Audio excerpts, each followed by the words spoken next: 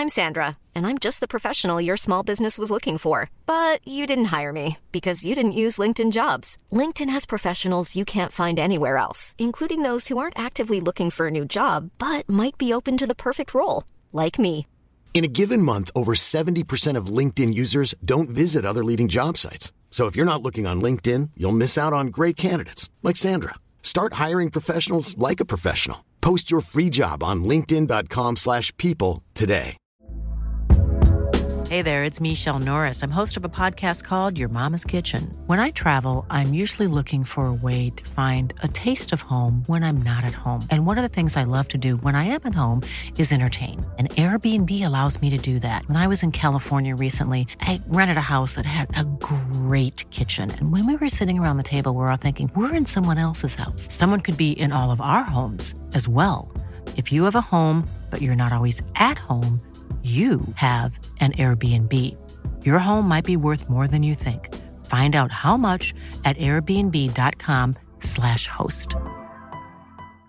Hey, Dave. Yeah, Randy. Since we founded Bombas, we've always said our socks, underwear, and T-shirts are super soft. Any new ideas? Maybe sublimely soft. Or disgustingly cozy. Wait, what? I got it. Bombas. Absurdly comfortable essentials for yourself and for those facing homelessness. Because one purchased equals one donated. Wow, did we just write an ad?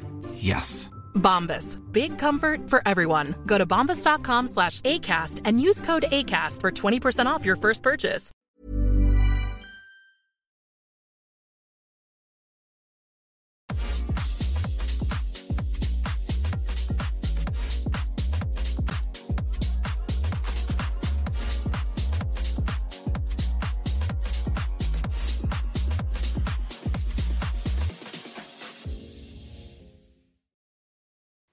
Good evening, ladies and gentlemen. Welcome back to the Fallout Bar, night 2 of the World Grand Prix from the Morningside Arena in Leicester. Myself, Jack Garwood, once again joined by the wonderful Mr. Dan Simpson at a much more reasonable hour this evening, Daniel. Absolutely. I feel like I'm still carrying a little bit of a lack of sleep from last night. I felt it this morning at 6 o'clock when my alarm went off that late night. But yeah, a far more reasonable hour to get things going this evening. It is indeed. How is everybody in the chat room? Matthew just said exactly the same thing. Even guys slept more reasonable time tonight. Anthony is in. How we doing, mate? It's always reasonable time for you guys when you're watching darts. It's mid-afternoon or early emoment for you at the moment. I hope you're well, buddy. Jackson, he says hi, and James says, is this on soon? Hello. We are here and we are ready to go. 8 more games from the PDC World Grand Prix to talk about. Should we start with, once again, a little note on the crowd, Dan? It was possibly even worse than yesterday. And again, like I'll make no apologies for my observations, being the old father of 3 that I am. Full of kids, late night on a school night. JDC were there this evening, so they'd give a load of promo tickets to the JDC tomorrow night. As I understand it, they've sold tickets to students for a tenner. So there's a fair load from Nottingham heading over just to try and make so much. And it's still empty. Yeah, it didn't look. It just lacks atmosphere. And I get it. It's a weeknight. It's a school night. Not something we suffer from in other tournaments sometimes when we do midweek nights. It generally picks up from the sort of Wednesday, Thursday onwards, doesn't it? So I think we've probably seen the worst of it, I think, for this tournament. But yeah, it didn't foster at any point this evening. I didn't feel like they'd managed to foster a decent atmosphere in there. It is a bit of a shame. I know some people slag the venue off, say it hasn't got a lot of atmosphere. That's because it's always half empty, in my opinion. When you get to things like the Saturday and Sunday, it is reasonable, and it's reasonably attended. It picks up a bit. It's not a room at all. It's the fact there's no bugger in it. That's the problem. 100%. I tweeted just as like Leicester Riders might be the most known basketball team in the country by the end of this week because it just says Riders in big letters across the set. I am confused as to why they. I mean, the PDC. I've been all sorts of places to watch their events, and they do a generally very good job of dressing a room, and making it look, very much like whatever that normally is. That is a darts venue, and I'm really surprised that they haven't managed to cover that for the first part of the week. Whether it just be, a great big flag or something that goes over, some sort of imagery that that is more suited to the event that's currently in there than just a general, just a load of empty seats, because it does detract a little bit from the. I think a lot of the venues are normally set up for entertainment. As far as I know, the Morningside isn't as such. It's still very much a basketball venue, so hanging stuff from the ceilings where the hoops are, they fold up, etc., or whatever, it is a little bit more difficult in that one. A few more in the chat room before we start talking about the darts. Matt R says, will they leave Leicester? Why don't they go back to the City West or somewhere in Dublin? So they've tried other venues in Ireland. There isn't really anywhere else big enough. For the last couple of years, the City West has played host to refugees from the Russia-Ukraine conflict at the moment. It's open-ended on the calendar next year, which makes me believe that there might be a move once again.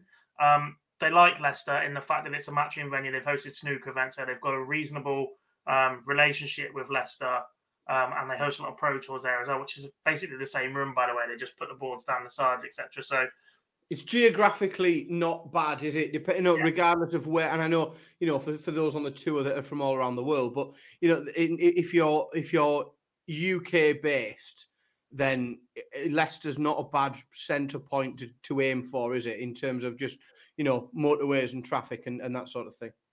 Indeed. Dad says, all right, Gob and Dan, what set did Peter Wright use tonight? We'll talk about that one a little bit. Josie, he says, evening. Nels answers the question about the Snakebite darts. I'll read that one. Harry says, good evening, lads. How we doing, mate? Hope you are well. Hope your week back at uni is going on pretty well. And Lendl is in. He says, what up? So let's talk about some darts, shall we? First game, game number one. Not a great deal to discuss here. A very, very solid performance from Joe Cullen. Not a great deal coming back at him from Mike Decker. I think once Joe weathered the storm in the opening set, it was his all day long, wasn't it? Yeah, a bit of a golfing in class in this one, and Mike Decker, one of the lower ranked, one of the three players making his debut at this year's event, and yeah, Joe just had too much for him in every department. Really, he was getting in quicker, he was getting out quicker. His scoring was better. It went exactly the way I think we both called it, a 2-0 Joe Cullen victory last night. And at no point did it ever look like being anything else, really. As I said, there's not a great deal to talk about. No, Mike Decker didn't do a great deal wrong. He just didn't quite manage to hit anywhere near Joe Cullen's level tonight. Bit of a shame, really, because Mike Decker has been possibly the most informed Belgian on the tour for the last 6 months. Dimitri van den Berg's had a bit of a decline. Kim Huybrechts isn't playing what he used to be. Mike's had a solid floor game of late, but he needs to translate that to the TV right now, doesn't he? Yeah, absolutely. And he's still got a, I don't think we've quite seen his ceiling yet. He's got a huge amount of potential, still only a young fella. And he's, you wouldn't be too surprised if over the course of the next year to 18 months, he started to make some real inroads into that top 30 on the order of merit. But in order to do that, he's have to start coming through these early rounds. He's not just qualifying for these events isn't going to get him into that top 30. He's going to have to start picking up a couple of wins here and there on the television. Yeah, and a pretty simple one, really, to talk about Joe Cullen. 7 previous appearances at the Grand Prix before this week. 4 of those ended in first round defeat. Is this a sign that he's just maturing that little bit, knows how to get through these early rounds now and can start getting his teeth into tournaments at the last stages?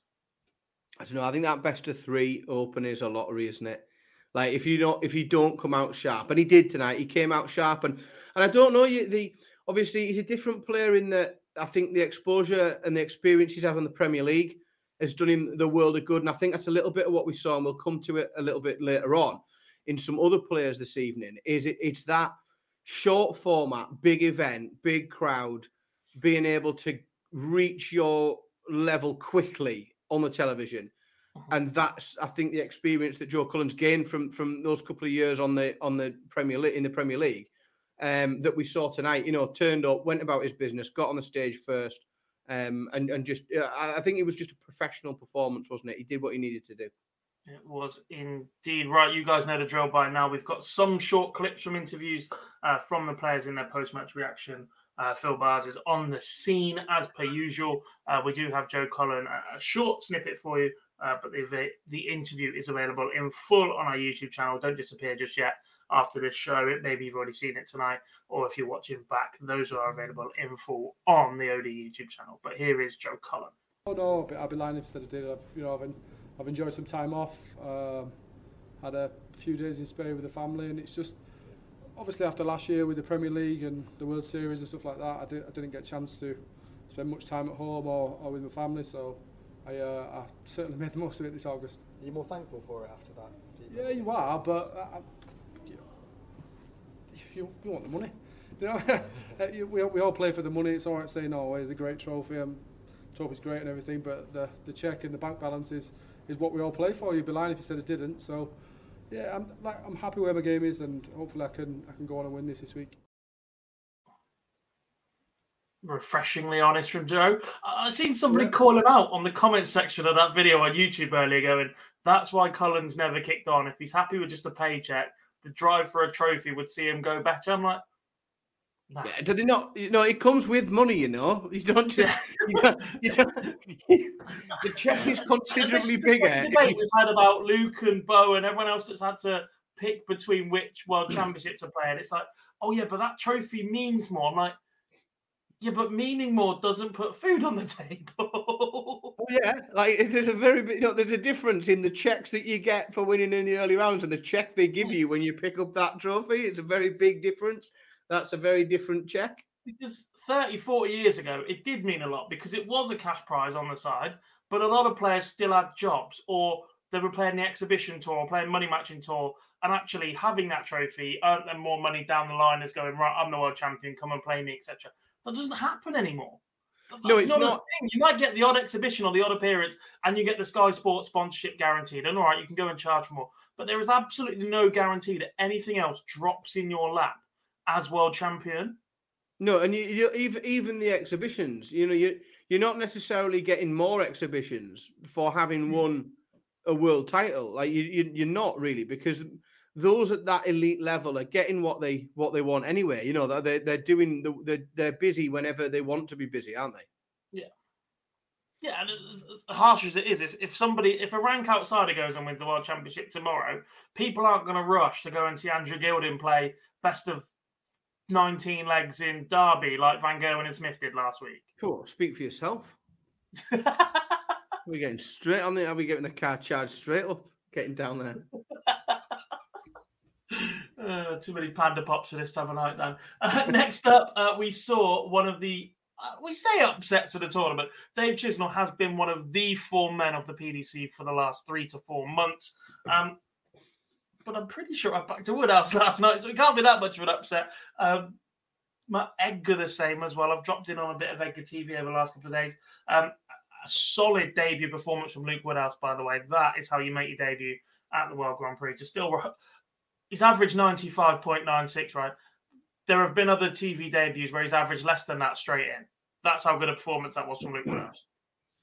Yeah, it was super. Like I think that you have to factor that in as well. That not only was it, I mean, in itself and of what it is, if you just look at the if you look at the numbers, you look at his doubling, you look at his scoring, you look at how many 140s he's thrown, his average, etc. You look at it and think, yeah, good performance, that really good day. And then you think, well, it was his debut in the event. He was the lowest qualified. Sorry, he was the lowest ranked player in the event by some way as well. Like by a lot. It wasn't, he wasn't just outside. He was by some long way the lowest ranked player in the event. On top of that, like he qualified like with his last dart. Like he qualified in his last leg of his opportunity to qualify. So I think to come through that, to get through literally by the skin of his teeth, then put in a performance like that against a Dave Chisnell who is, in terms of form, right up there with anybody on the planet at the moment in terms of all aspects of his game. Really good. Absolutely top stuff from Luke Woodhouse. I was really impressed with him. Just the composure that he showed didn't seem phased at all. It was a really impressive performance. It was indeed. As for Chisnell, I always feel harsh asking this question, but it's got to be asked every time he has a high-profile failing, is he ever going to leave the Terry Jenkins club? It's because Michael Smith was always a case of when, not if. Right? It feels like Luke Humphries is a case of when, not if. Dave Chisnall feels a bit like a Mervyn King or a Terry Jenkins, and it's a very big if. It's a bit like going, will James Wade win a world championship? Yeah, I think I tend to agree. Yeah, I think it's very difficult to put him in the when category at the moment because we're just seeing too many occasions where it doesn't click or it doesn't get over the line in the occasions and in the situations where major winners do get over the line. And he's absolutely not played badly tonight, by the way. He's averaged 94. He's been beaten in straight sets. Luke Woodhouse getting in was absolutely superb and applied pressure all over the place. But it's still, you just want more. You just want him to be able to find that extra gear to stop things like this happening to him in major TV tournaments. 3 out of 12 checking out as well isn't going to get you anywhere in a format this short. Yeah. It's too short. There's too little games to have to win. That if you go 3 out of 12, you're just handing your opponent chances that they might not have even earned. 100%. On to the next game then.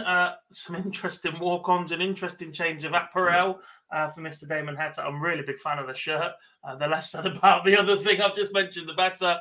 But a job done for Ryan. So tight, tense, decent game. Finishing numbers are very, very good. Neither player's really blown the other way. Scoring-wise, it felt like when they've missed chances to get into start legs, both players have missed at the same time.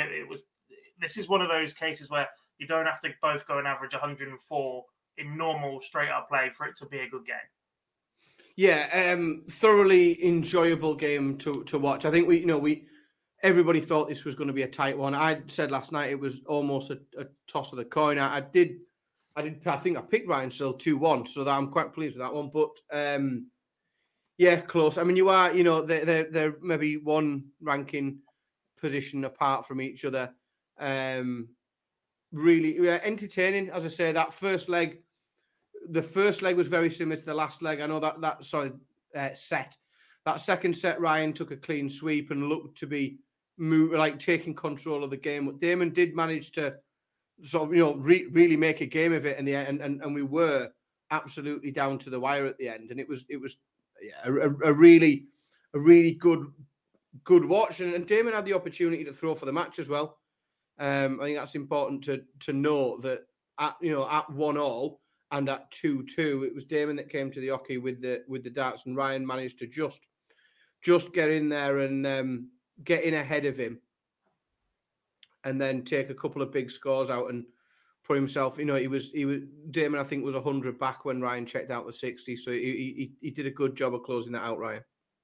Yeah, he did indeed. That tops really started to work for Ryan, didn't it? This was one of those games that was always going to be an interesting contrast to watch as well, because Searle is such a tops player, and Heta was always going double 16. I love when we get that. My way will be better than your way. I love when players do that. Not, I'm going to revert to tops because I can hit a 160 and the 9 darters on it. I'm going to back myself to win in 4 visits or 5 visits when I need it, because that's what the percentages say.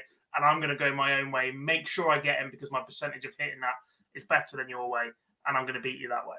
Yeah, there wasn't a lot of switching around either. We'll come later on to players that have got, primary doubles and secondary doubles and almost a plan going to the hockey as well. If my first 2 into this one don't work, I'll put my third over there and I'll do the, these two, like neither of them, absolutely not. Ryan was coming for 20s and Damon was coming for 16s, and it made for a really entertaining and enjoyable match. One of the more enjoyable matches of the tournament so far.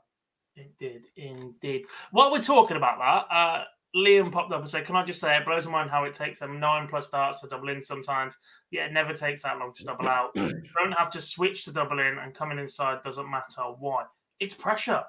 It is absolutely the pressure, because you are expected to be able to go out there and hit it, and you are expected to go out there and either take advantage of your opponent when they've missed, or put pressure on your opponent, get in first time and do the job that way.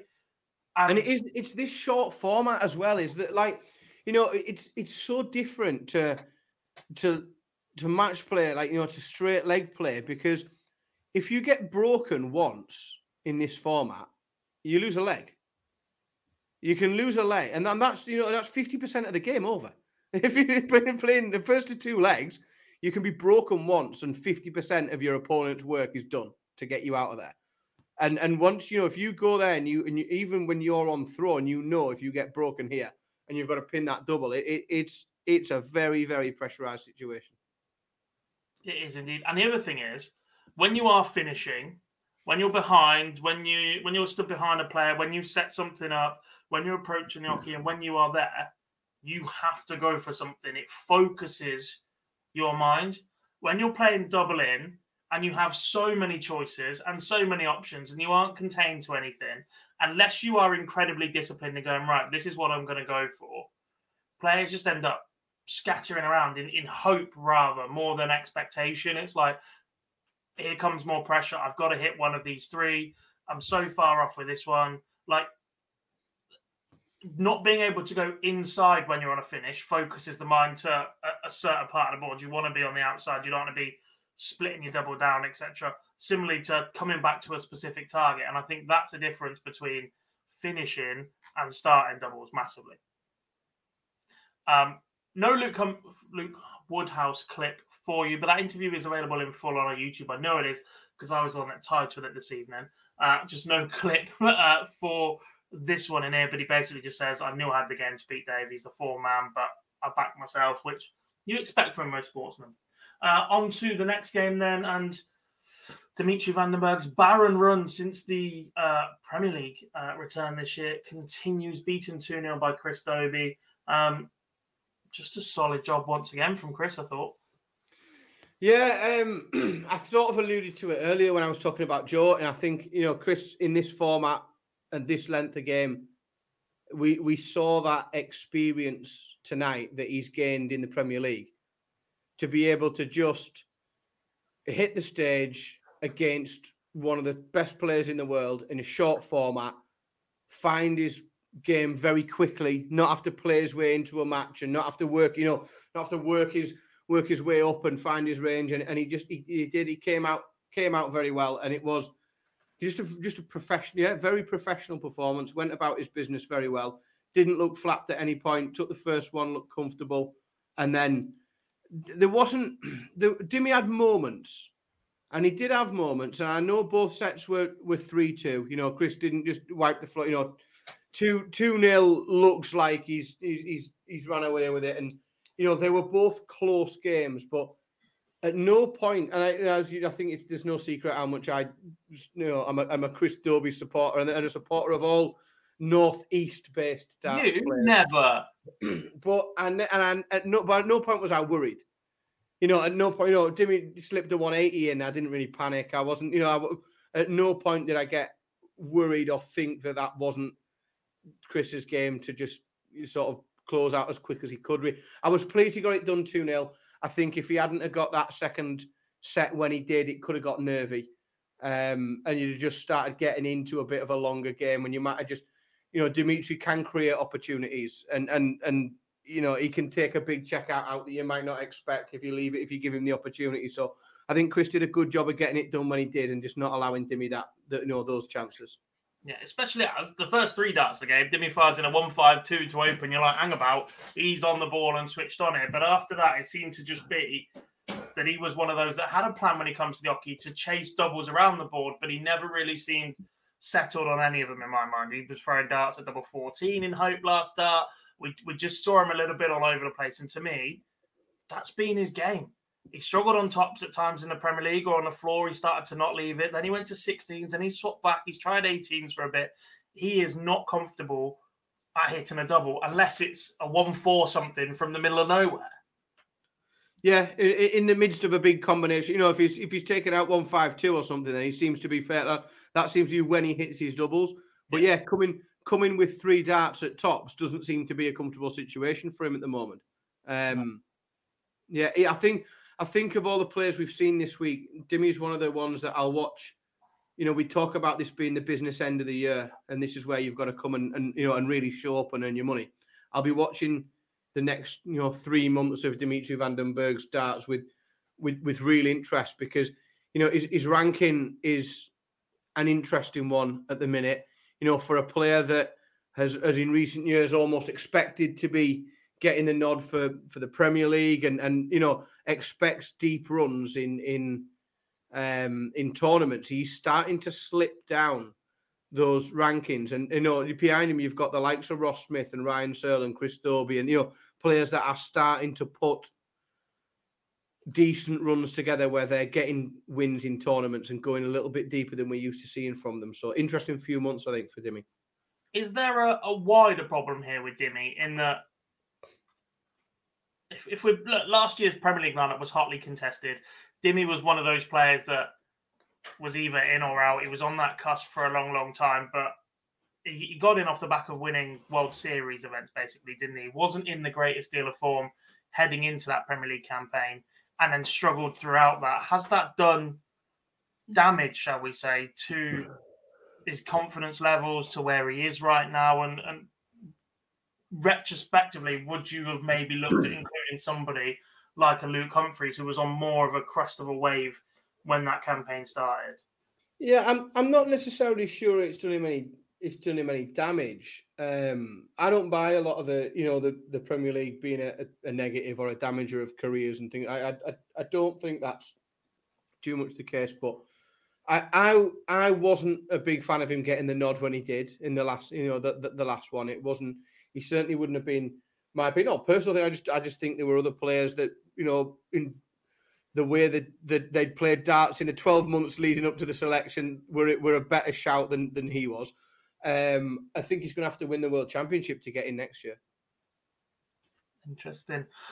Back to his opponent, Chris Dobie, a 2-0 victor. We do have a short clip of Dobie's to play for you, so here it is. No, midweek's perfect.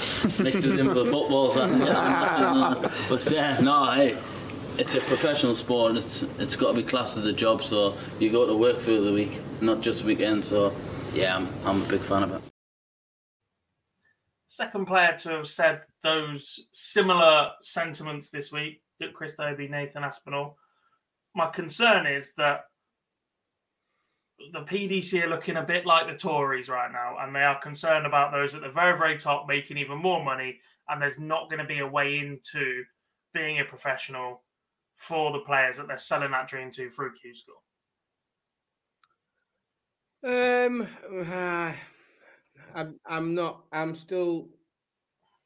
still not convinced. I find it hard to argue against the further professionalisation of the sport. I'm not against the further professionalisation, but I don't think the infrastructure is there to professionalise 128 people, which is what you profess to do. Oh, I don't know. That's where I am, right? I have absolutely no issue with everything being midweek if there is a reasonable opportunity that everybody that plays on your tour will earn £20,000 to £25,000 a year to go and play darts, so they can put food on the table and not have to worry about going to have another job. And I'm just not sure they can.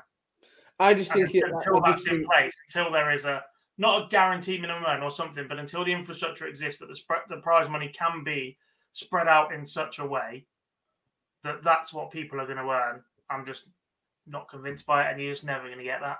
The easiest way to do it, though, is just let your bottom third go and play where they want. All that.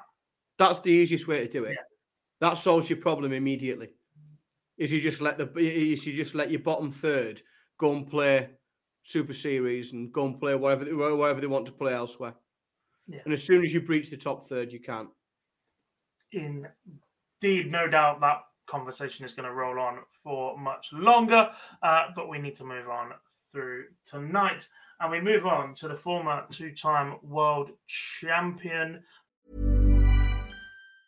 Ryan Reynolds here from Mint Mobile. With the price of just about everything going up during inflation, we thought we'd bring our prices down. So to help us, we brought in a reverse auctioneer, which is apparently a thing. Mint Mobile Unlimited Premium Wireless. How to get 30, 30, bit to get 30, bit to get 20, 20, 20, bit to get 20, 20, bit to get 15, 15, 15, 15, just $15 a month? Sold! Give it a try at mintmobile.com/switch. $45 up front for 3 months plus taxes and fees. Promo rate for new customers for limited time. Unlimited more than 40 gigabytes per month. Slows full terms at mintmobile.com. I'm Sandra, and I'm just the professional your small business was looking for. But you didn't hire me because you didn't use LinkedIn Jobs. LinkedIn has professionals you can't find anywhere else, including those who aren't actively looking for a new job, but might be open to the perfect role, like me. In a given month, over 70% of LinkedIn users don't visit other leading job sites. So if you're not looking on LinkedIn, you'll miss out on great candidates like Sandra. Start hiring professionals like a professional. Post your free job on linkedin.com/people today.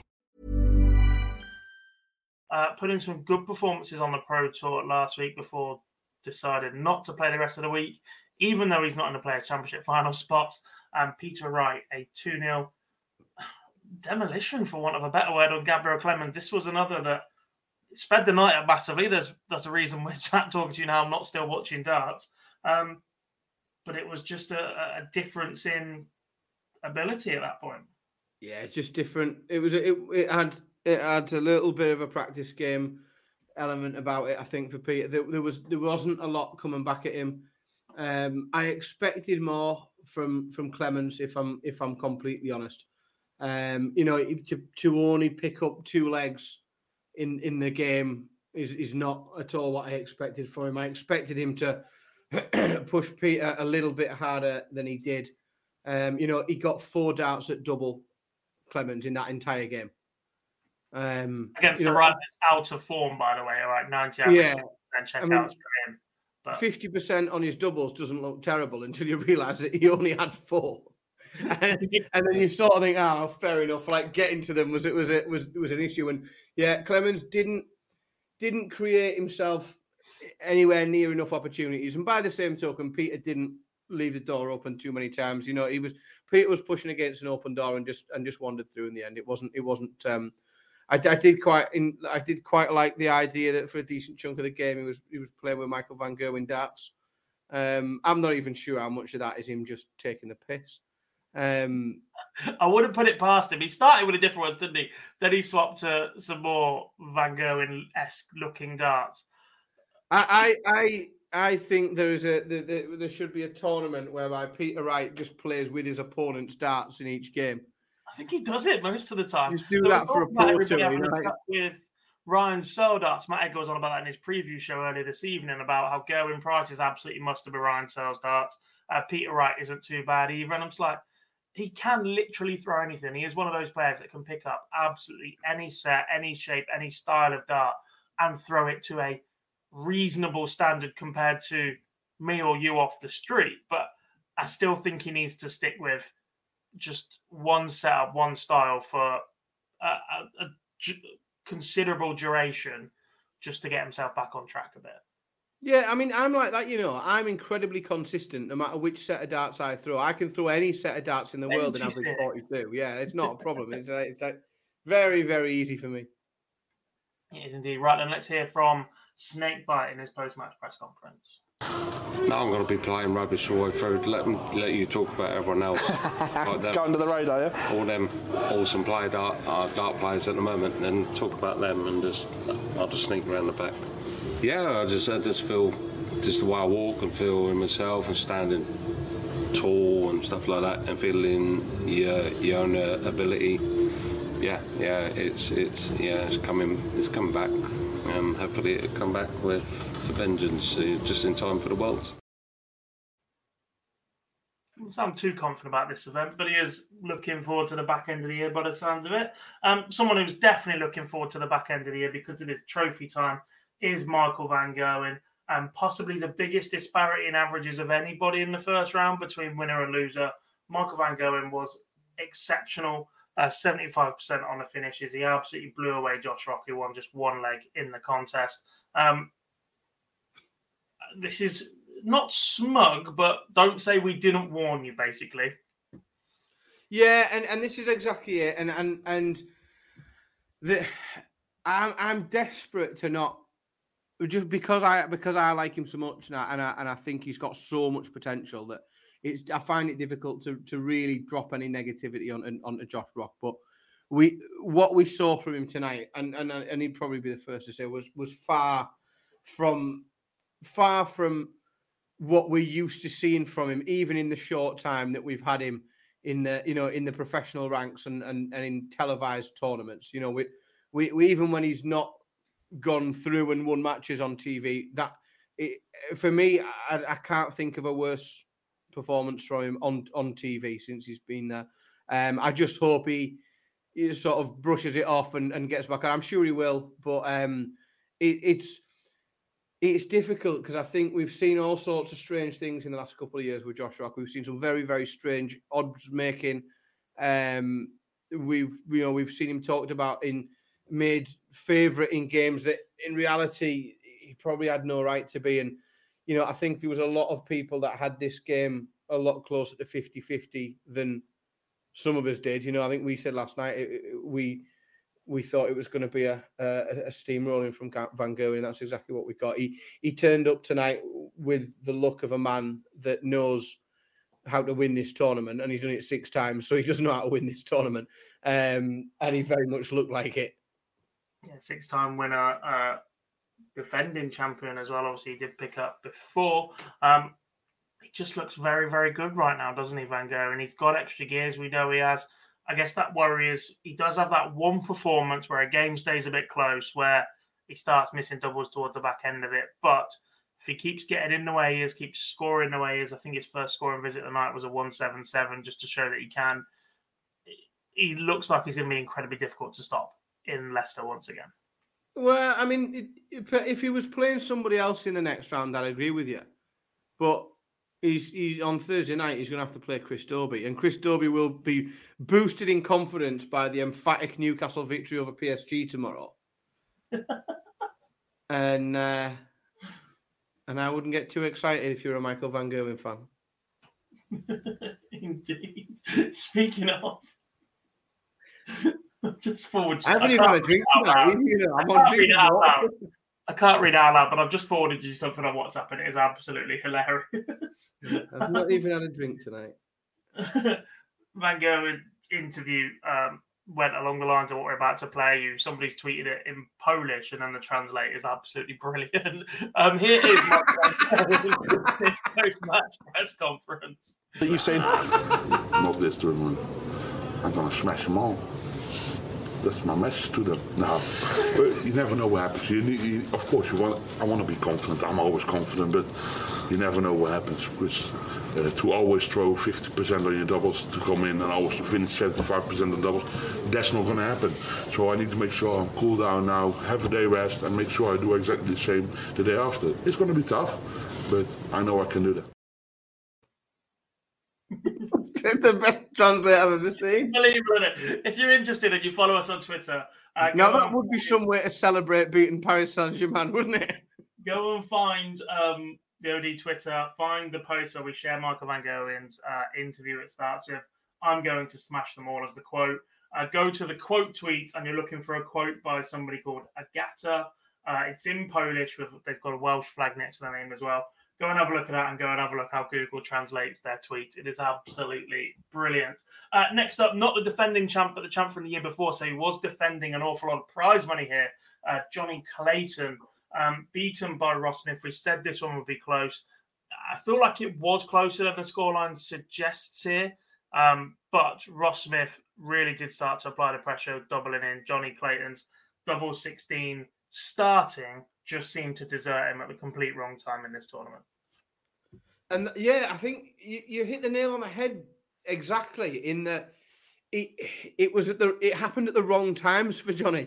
It seemed like when just sort of general sort of spells through the game as it went back and forth, he looked quite strong, and he looked like he looked like the double 16s were going in quite nicely. It looked really good, but when he really needed it in those really key moments of the match, they did just desert him, it seemed, and he couldn't find that double 16. He couldn't quite get in when he needed to get in. The 110 was great, but then I think sort of Smith trumped him on that as well with that big 130 checkout that was absolutely gorgeous. It was a beautifully done 130. Really good things again from Ross Smith, and I think that there is going to remain a handful of 4 or 5 players outside of the top 12 that these next few months we're gonna see at least 1 or 2 of them make huge inroads. Now we don't quite know who it's going to be yet. It could be Smith, it could be Dobie, it could be Surley, it could be 1 or 2 others. But I think from that clutch of people around that part of the rankings, we're going to see some big exciting things. And yeah, it's a big drop off for money for Johnny. And I know he did sort of cover himself a little bit, and he made some in the match play that he wasn't carrying from before, so that boosts him up a little bit. But yeah, he's another player I think that's going to have to just be careful at this time of year, because he does have a bit of a target on him because he's such a big player, and he's a big match television player as well, Johnny. That's when we see the best from him. Still defending about 60 grand between here and the end of the season as well, which is similar to what Chris Dobie is defending that we mentioned on Monday night previously. But it doesn't seem like a massive amount, but actually it can add up pretty quickly if you suffer 1 or 2 more first rounders out of nowhere. That's it. If you go out in the first round, then you've got 4 extra rounds or 3 extra rounds to try and find yourself at the World Championships to get you back. He's still provisionally world number 7 at the end of the year, which is still a pretty decent return on, pretty similar to where he is. He still climbs 1 position if absolutely nobody earns any money, but everything drops off between now and the end of the World Championships. But work to be done for the Ferret. Ross Smith, by the way, is now 1 win away from the top 16. A win in round 2 would see him leapfrog James Wade. James Wade would fall out of the top 16 for what feels like the first time in his career. It's just been there forever. Chris Dobie is also on the cusp of that as well. He's slightly further behind. Dobie would need to make the semi-finals, to be fair. We've talked about that before, though. At this time of year, it's just being able to breach that top 16 can be a huge, huge factor when you're starting to go into seeded tournaments. Yeah, Dobie would need a final. Gary Anderson could make that jump if he lifted the title, by the way. How interesting that could be. Gary Anderson could jump above Dimitri Van den Berg if he was to lift the trophy at the end of the week. No Ross Smith clip as yet because it is far too late in the evening for Phil Bowers to even consider doing any work. So that interview will be available in full on our YouTube channel as we discuss the final game of the night as well, which was between Luke Humphries and Daryl Gurney. Given quite a decent bill in this one, former champion in Gurney, we've seen glimpses of what he's capable of in things like the match play when he absolutely demolished Gary Anderson. He shows glimpses that the old Gurney is there, but the new Luke Humphries had too much for him tonight. Yeah, if I'm completely honest, I think they both underwhelmed a little bit. I think, and I know, I think 2-0 flatters Luke because it wasn't a complete rout, but and I do think that Luke should have done a better job of dispatching Gurney with Gurney playing like that, because I think Daryl Gurney was far from what I think many expect him to come in at. You're right; they did a very good job. They'd spent time, building this match a little bit and building some interest. And the interview with Colin Lloyd and Gurney before the game, and it just they did a good job, Sky, of producing this one. And it did just fall a little bit flat, and it underwhelmed a little bit. Luke, I think, did well not to get drawn into anything during the game and just sort of stayed that arm's reach away from Gurney throughout the game, and it never really looked in too much doubt, did it? No, I don't think it did. I mean, this is only Luke's 3rd appearance at the Grand Prix. It's quite easy to forget just how little time Luke has spent at the topper end of the game. Prolific on the development tours, built his way up and has been talking up a good game for a long, long time. His World Championship form before that, quarterfinal. He's made that 3 times, and he's been to a UK Open final. So, look, we know what he's capable of. But it's not a form that I'm convinced of will suit Luke Humphries, even before tonight. No, and I don't know how well that bodes for the World Championships as well, because that set play form, Luke's a good front runner and he's good at breaking people down over, in a leg play match. And that's where we see great things. We've seen an awful lot of good stuff on European tours, and we've seen some great stuff in, but you're right. The point you made there, and I had to just go and have a quick look. And in reality, the first year that Luke did a full set of televised tournaments was 2021. Yeah. Like this is his third year of a, that was the first year that he did do a match player and a Grand Prix and a European Championship and a full set, if you like, over the course of the year, which is easy. It's very easy to forget, even for someone who talks about darts as much as I do. Very easy to forget. Well, it does feel like he's been talking about the Premier League for a decade, so that too. Well, yeah. Bless him, but a solid performance from Luke. Didn't he play as a contender? Yeah, he was the first contender to ever win. He beat Gary Anderson in Exeter. Oh, he's had his run then, hasn't he? He's got nothing to moan about. Yeah, we'll go with that because that definitely counts. Let's move on then to tomorrow. Apologies that last night we didn't get too many of you involved. We will try and read out a few predictions. We'll see how this goes. A little bit more time to talk about them, a little bit more of a format to break down as well. Best of 5 sets from tomorrow. So first of 3. Starting with Andrew Gilding against Gary Anderson. This is an excellent match. I'm really looking forward to this game. Gary Anderson will win this match 3-1.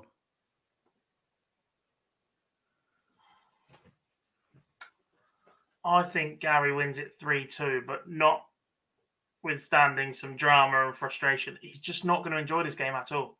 No, he's not. But I think he's going to realise he doesn't enjoy it at 1-1. Mm-hmm. And want to get it done as quickly as possible and fire it up. And that's why I think that's literally why I went 3-1. Because I think I see what you see, and that he's just going to completely lose his shit. But I don't think he's going to have the chance to just fire up. Do you know what I mean, though? Because every time he's going to try and get into a rhythm, Gilding's going to go to the left of the hockey. He's going to watch the Gilding routine and step over and yeah. I'm really looking forward to it, to be honest. I'm looking forward to that game. But yeah, I think it's a Gary Anderson. It's a Gary Anderson 3-1 victory. Indeed. Barry says Gary 3-2. That's where I've got as well. Excuse me. 10 to midnight. Yeah. Why do we do this job? Sometimes I'm like, what are we doing?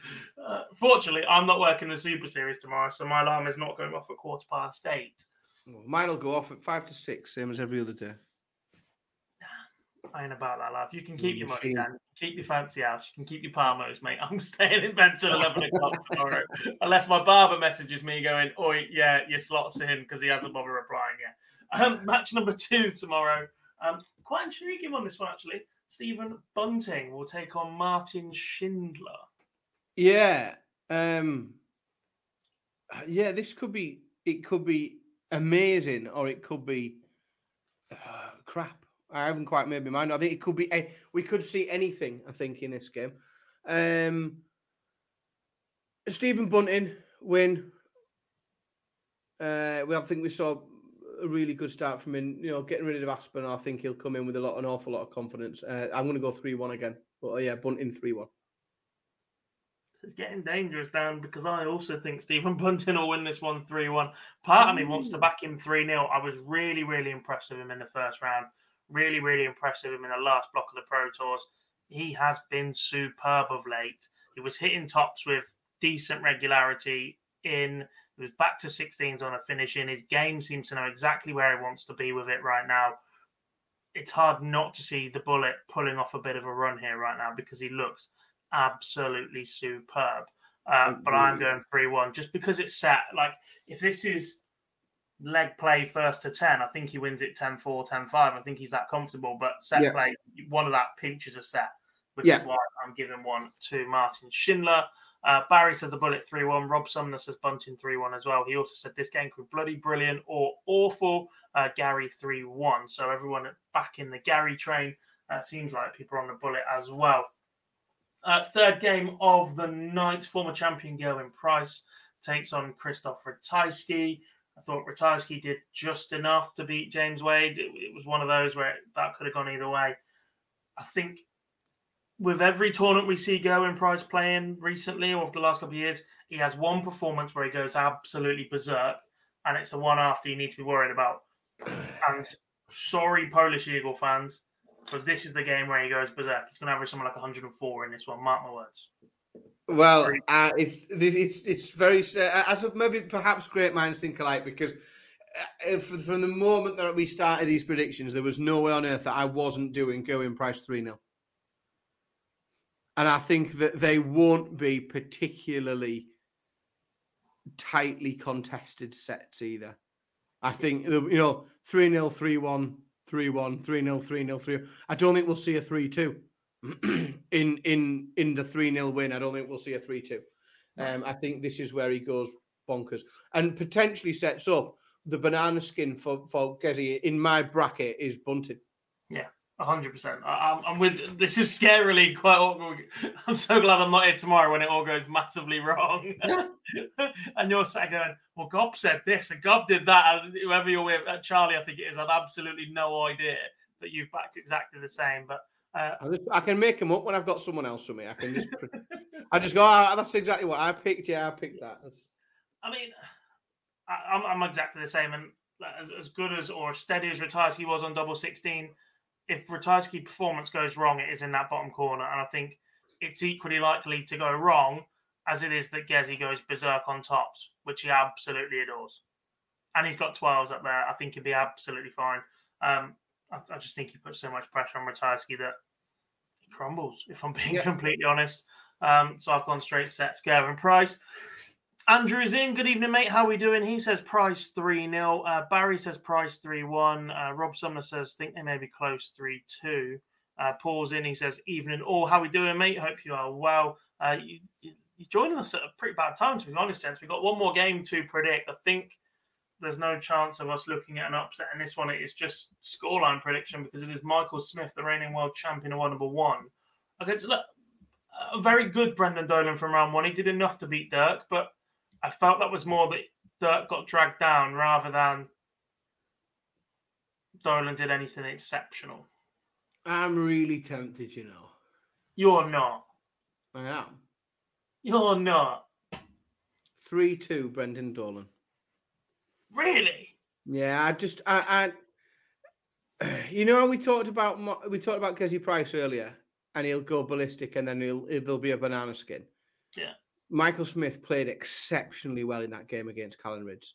He was completely unplayable, absolutely unplayable. And I don't know whether the Michael Smith, and I've heard all the interviews, and I've heard that, that I'm not sure whether the Michael Smith right now follows that up. I'd love it. If he does, brilliant. Because then dangerous. Everyone else can start panicking. If Michael Smith comes out and averages 90, 97, 98 and wins 3-0, everyone can panic because it means he's starting to put performances together. Yeah. I think the worst type of player Michael Smith could come up against if he does start to not come together is a sort of unflappable grinder like a Brendan Dolan that's really steady, that will get in with a good degree of regularity, that won't panic, and that can score well. And I just think if it's a potential, and it makes it slightly less boring as picking something different, doesn't it? I mean, I love the fact that you sat there, didn't smile once, and there's no way you rushed back an upset here, which went, actually, no, I'm doing it anyway. I love your logic, but I just think Dolan isn't slow anymore, right? That's not, but he's not rapid either. But I don't think he's going to put enough legs past Michael Smith before he has the opportunity to wake up and get going again. Yes, he'll plod, yes, he'll grind, but I still think he's just got that switch nowadays, whereas before he would have flapped about, he would have been panicked, he would have been struggling up there, he would have walked off stage at the break shaking his head, he'd have gone back up there desperately searching for something. I just think he's too mature for that nowadays, which means if you're going to beat him, you've got to take it away from him quickly.